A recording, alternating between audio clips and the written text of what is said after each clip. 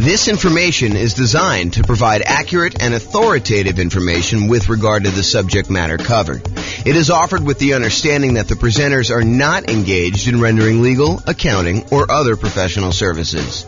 If legal advice or other expert advice is required, the services of a competent professional should be sought.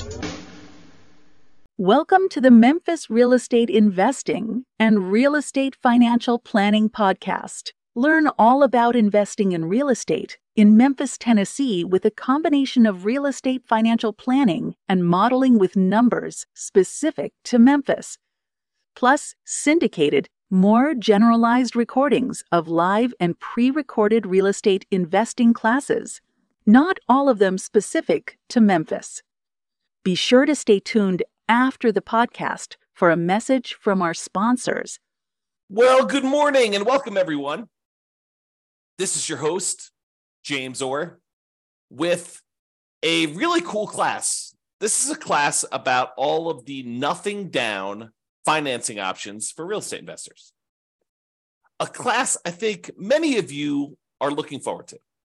Not everybody, but I think there's a bunch of people that are really interested in real estate investing and specifically interested in real estate investing where you can buy properties with nothing down. So that's what we're going to cover today. I will point out something that may not be obvious to new people, but is probably more obvious to people that have been investing for a while. And that is, if we're thinking about our current environment, I'm recording this March 29th, 2023, while our home prices have gone up a lot, very rapidly in the last few years. They're sort of stalling out a little bit, depending on which market you are. It's a little bit of a split personality market going on, depending on whether you're East Coast, West Coast. But in general, property prices are up a lot, and they're stalling out a little bit now. But also interest rates are up a lot, and rents are up, but not quite up enough to counteract the significant increase in price and the significant increase in interest rates. So cash flow is really challenging for a lot of folks in a lot of markets right now. That is the overwhelming number of complaints I'm seeing online when I talk to people and when I look at people, what they're writing. So one of the things that we talk about a lot is, how do you improve cash flow? How do you actually maximize the income you're getting on property and minimize the expenses you're getting on property? And I will tell you that doing nothing down financing for real estate investors is sort of counter in a lot of ways, not exclusively, but in many, many, many ways. Trying to put minimal amount down in order to acquire rental property is going to be pushing against you trying to optimize for cash flow. Now, that may or may not be problematic for you achieving whatever goal you're trying to achieve as a real estate investor, because depending on what you're trying to do by buying the rental property, it may be totally fine for you to be buying properties that have not amazing cash flow, as long as you're not putting much in the deal, as an example. Not necessarily that's the only way to do it.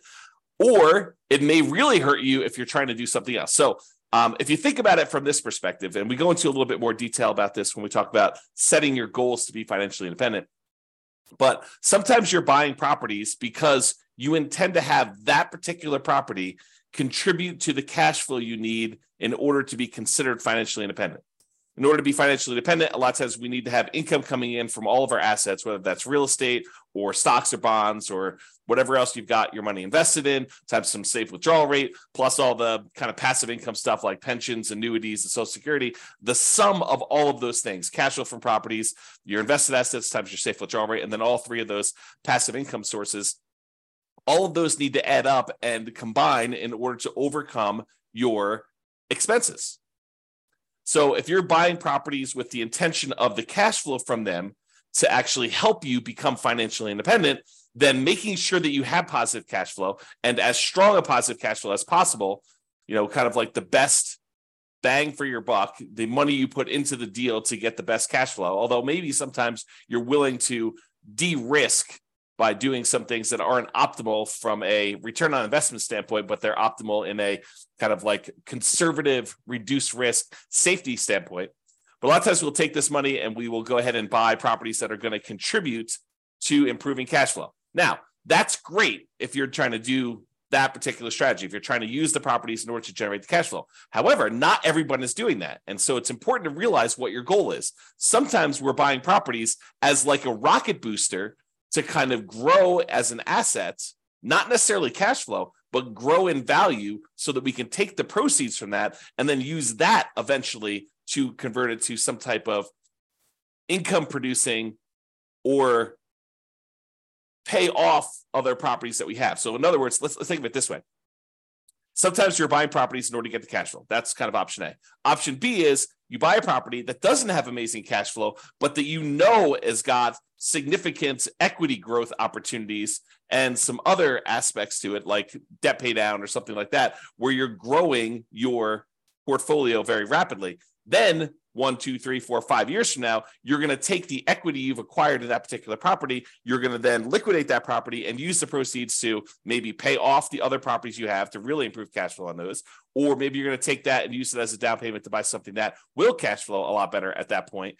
Or maybe you're going to take that money and actually invest it in stocks or bonds or whatever it is and use your safe withdrawal rate in order to do that. Or maybe you're going to take the money and you're going to buy annuities to kind of de-risk in that way. So there are different options you do. And if you remember, although you may not have seen this before, although those that have will kind of remember. So when we think about the returns we're getting by buying real estate, a lot of times the return on equity actually goes down. It decreases over time so that the return you're getting really early on when you buy a deal is massive usually. And that's usually the highest you're getting. And then that return, if you hold it for 1, 2, 3, 4, 5 years, it actually starts to decline pretty rapidly and your return goes down. So sometimes we're taking properties that we're buying with these really high returns early on, then we're using those as kind of like rocket boosters in order to then pay off other properties. A really common version of this strategy is in the Creating Wealth book by Robert Allen. He talks about buying 2 properties a year for 20 years, and then at the end of that 20 years, taking half of the properties, selling them off, and using the proceeds to pay off the first 10 properties that you bought so that you then have 10 free and clear properties, but you had to buy 20 in order to get there. And if you're trying to do the strategy like that, then buying properties with nothing down can really help you get to that end goal. Not necessarily that those properties are going to be cash flowing amazingly, because that's the opposition you have, but that's the idea. Okay, so now that I've gone off on a crazy tangent early on, let's get right into the nothing down financing options for real estate investors, and we'll cover what they are. All right, so here they are. Here are the nothing down financing options for real estate investors. The first one is the entire creative financing family of options. And I'm going to go over what those are here in the next slide, not into like excruciating detail, but I will go over what they are so that you're familiar with which ones there are and kind of maybe a comment or two on whether they're likely to be nothing down. But the idea is that when you're going out and you're talking to a seller, in a lot of cases, some type of seller with motivation, they're motivated in order to sell their property, you are negotiating the terms of some type of creative financing strategy. Whether you go to a seller and you get owner financing, or you go to a seller and you take over existing debt by buying a property subject to or wrapping their existing loan, or you negotiate a lease option with the seller who's having a hard time selling a property, so you're leasing it from them with the option to buy it later. The terms you negotiate with that particular seller are completely wide open. There are no set standards by like the traditional lending institutions saying you can or cannot do this. Now, some of them there are, like loan assumption. It's going to be hard for you to do that. But for all the creative options, which we'll go over here in a second, because you're negotiating directly with the seller, those can all be nothing down. Now, I will tell you that they can be nothing down, but you're more likely to see them as some down. Sometimes a little bit down, sometimes a lot down.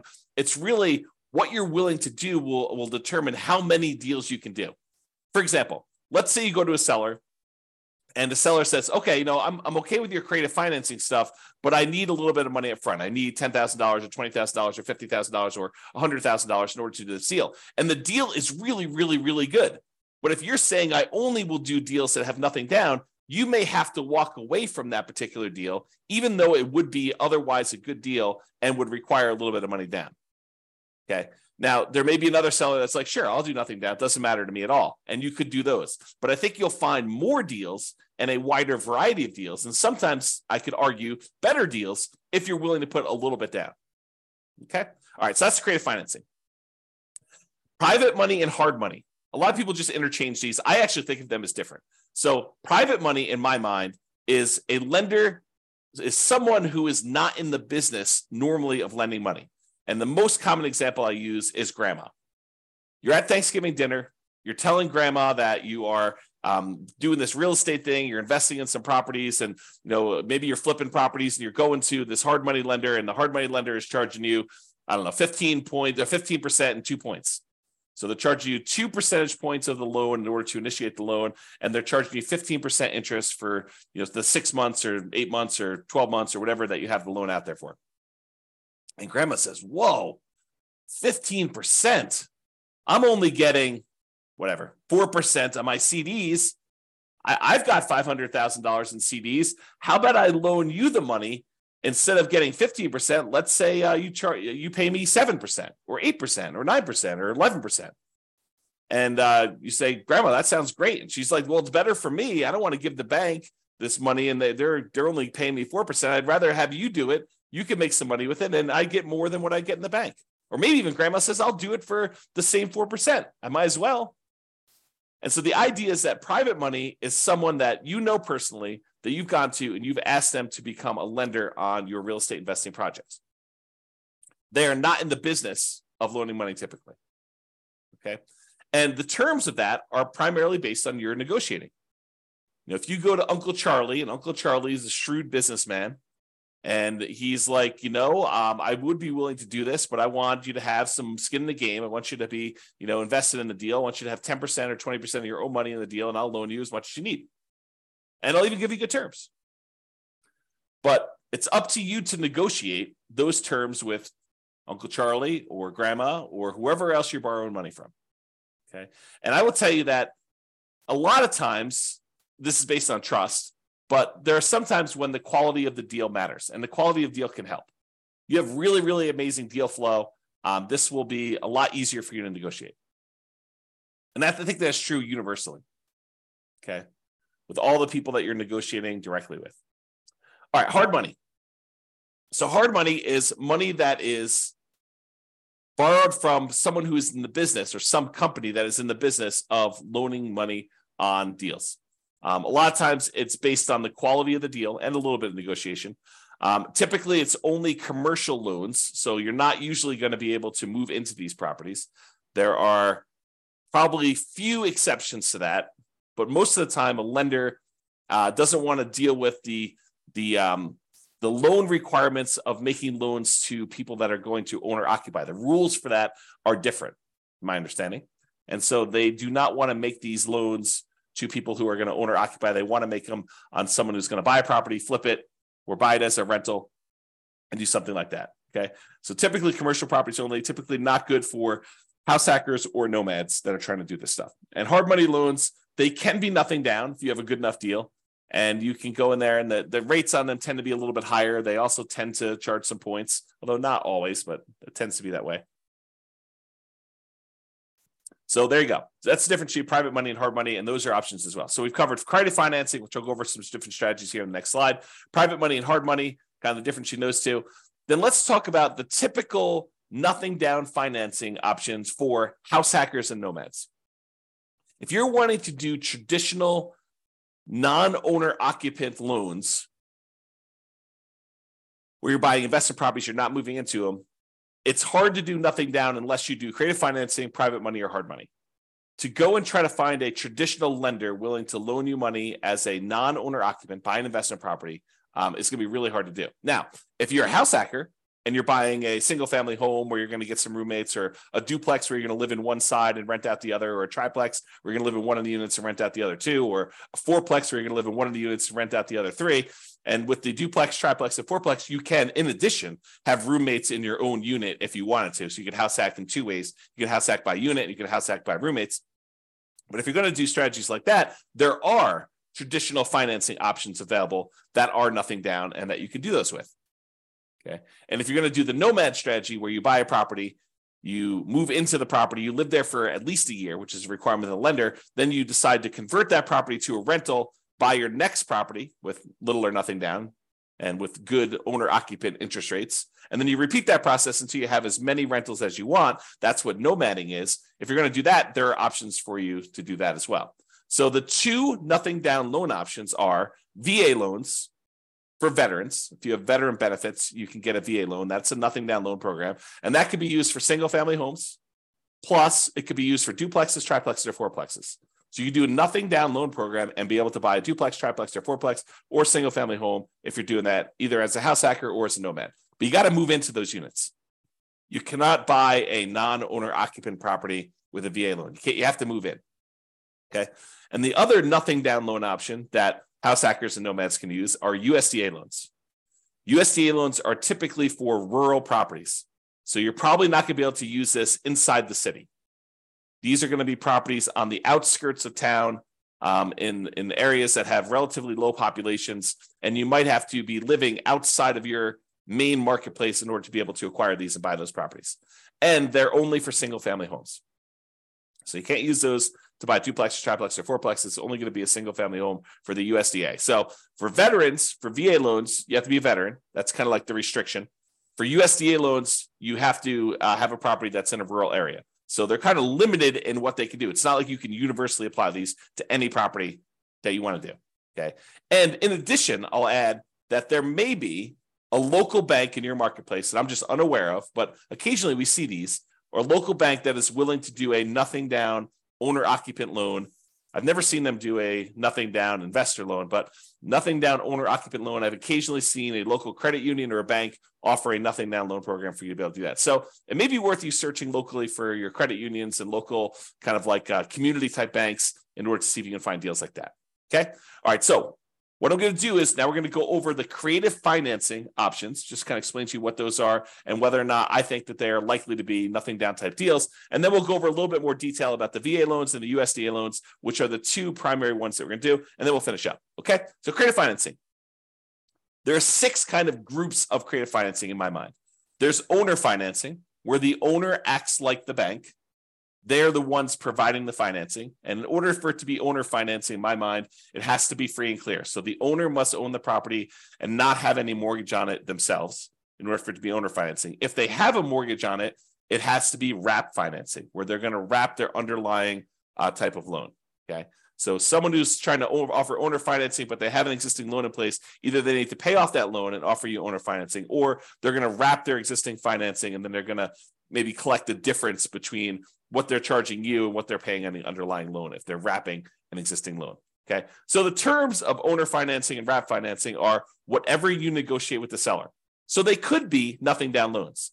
Now, in order to find an owner financing deal or wrap financing deal, in most cases, you're going to have to do either a lot of labor or you're going to need to pay some money in marketing in order to be able to have these deals come to you.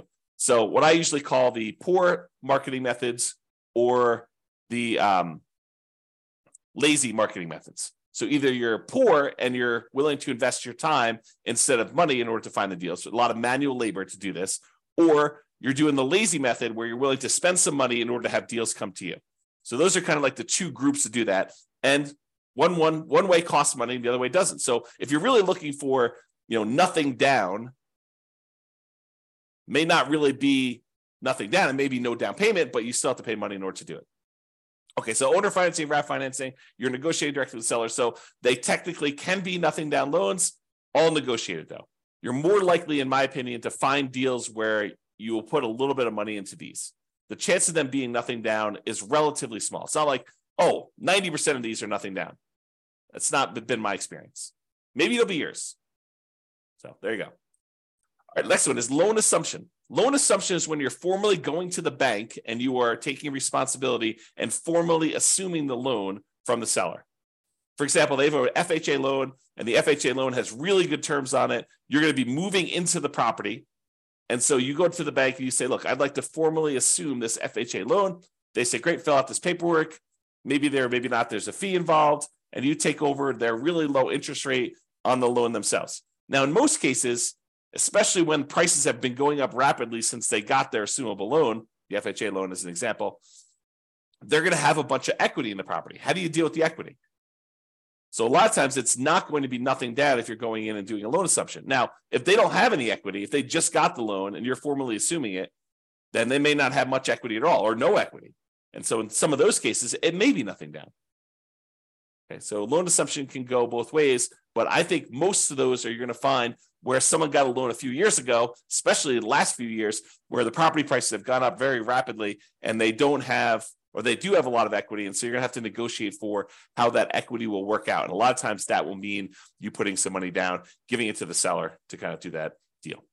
Okay. All right. So that's the first thing: owner financing, RAF financing, and then loan assumption. Loan assumptions, you're formally assuming the loan.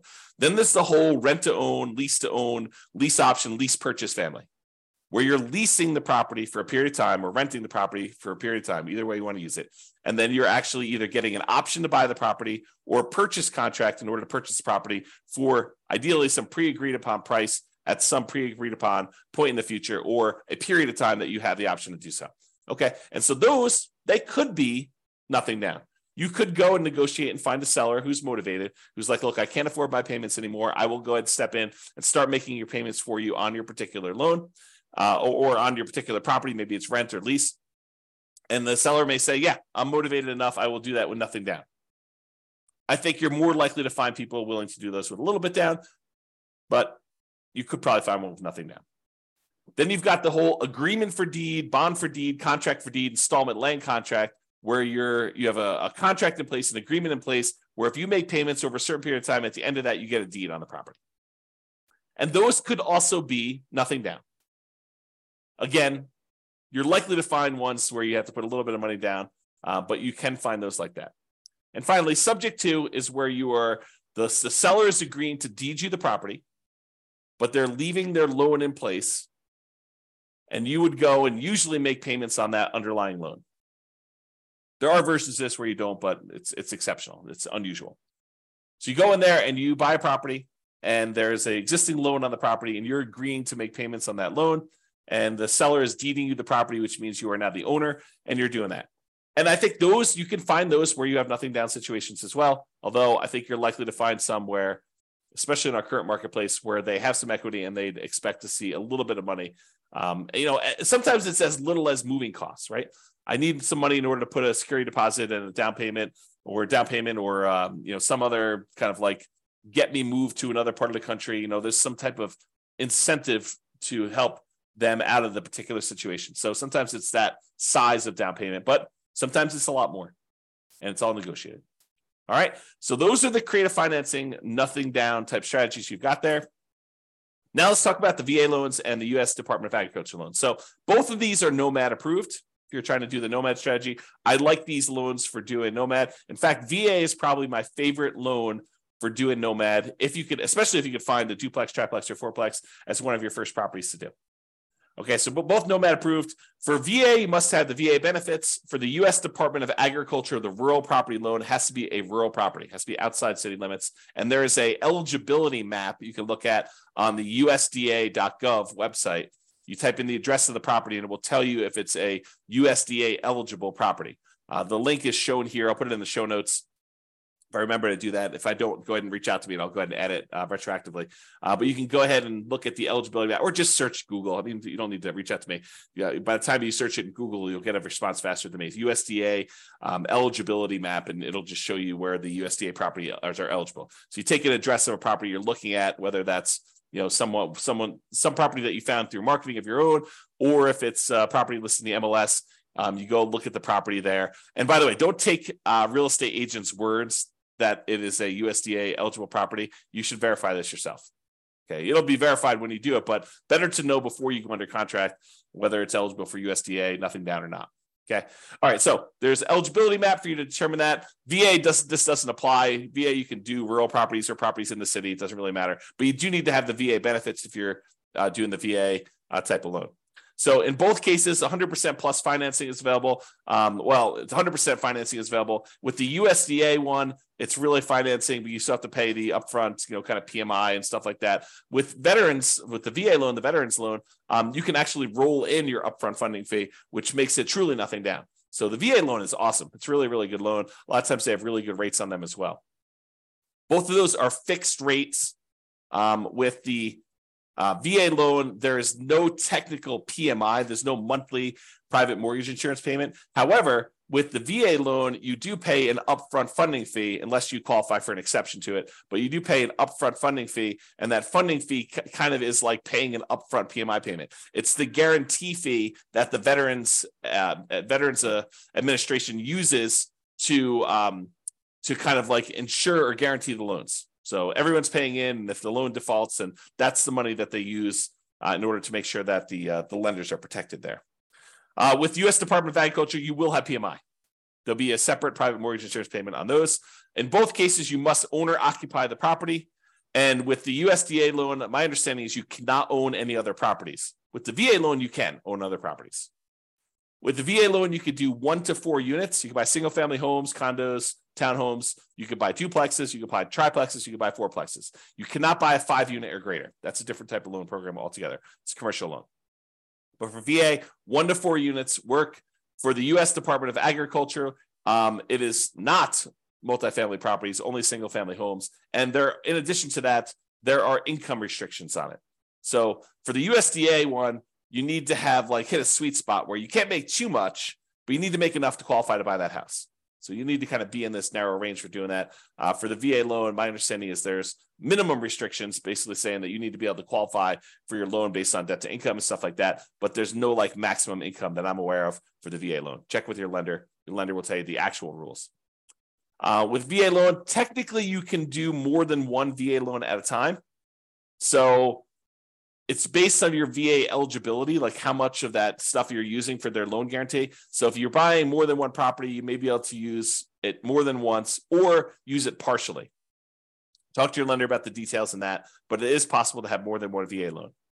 The appraisals on VA loans can be a little bit longer, and they can be a little bit stricter. I've seen some VA appraisers really nitpick for very tiny things that I think would easily pass at least a conventional loan. For as one example, one of the VA loans that a client of mine did, there was a flight of 3 stairs or 4 stairs going down to a sunken area on the property, and the 3 or 4 steps did not have a handrail, and the VA appraisal required that there be a handrail, which I thought was a little bit nitpicky, but just be prepared for that mentally.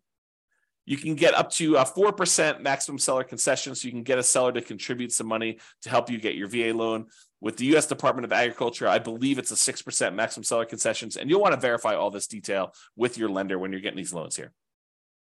And then there's a whole bunch of information on funding fees, which I'm not going to go into a ton of detail. If you're going to get a VA loan, though, you really should go talk to your lender or look up the VA funding fees on the next slide. The VA funding fee is that kind of upfront PMI payment, which helps the VA guarantee loans to do that.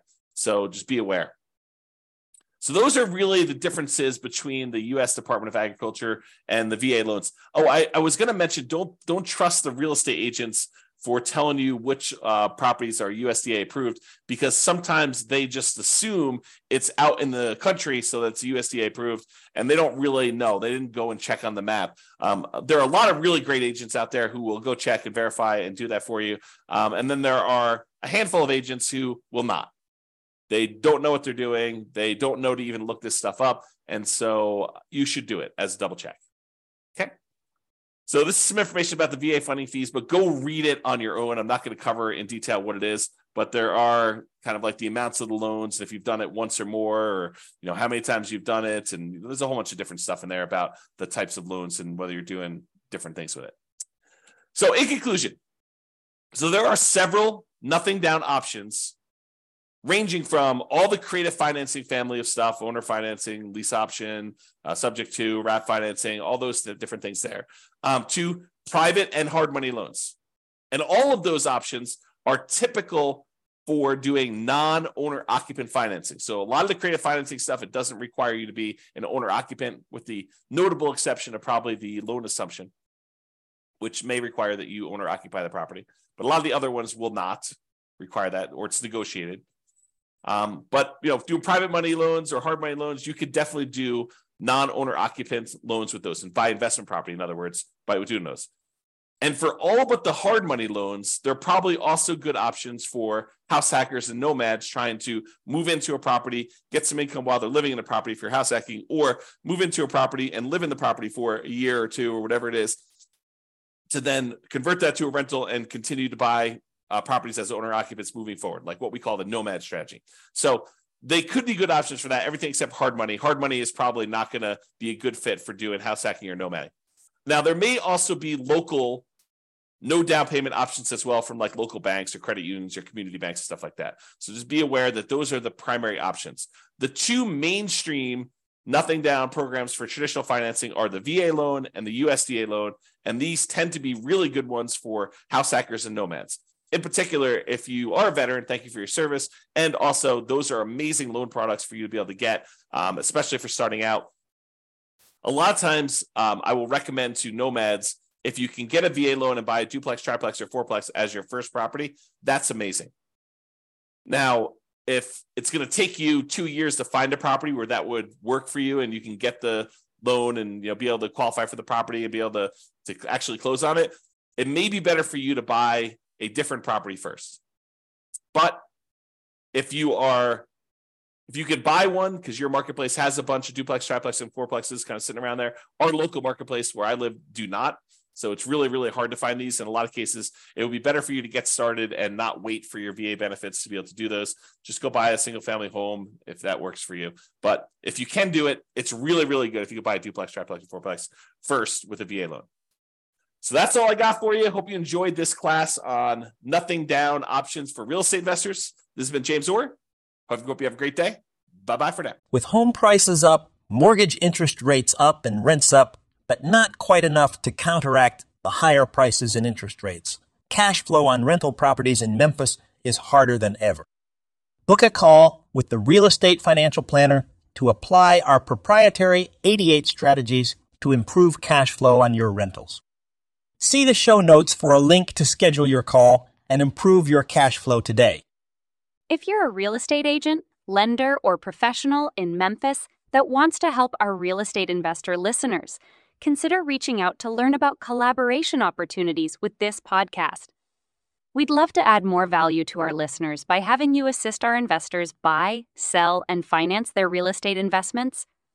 See the show notes to schedule a call to discuss collaboration opportunities.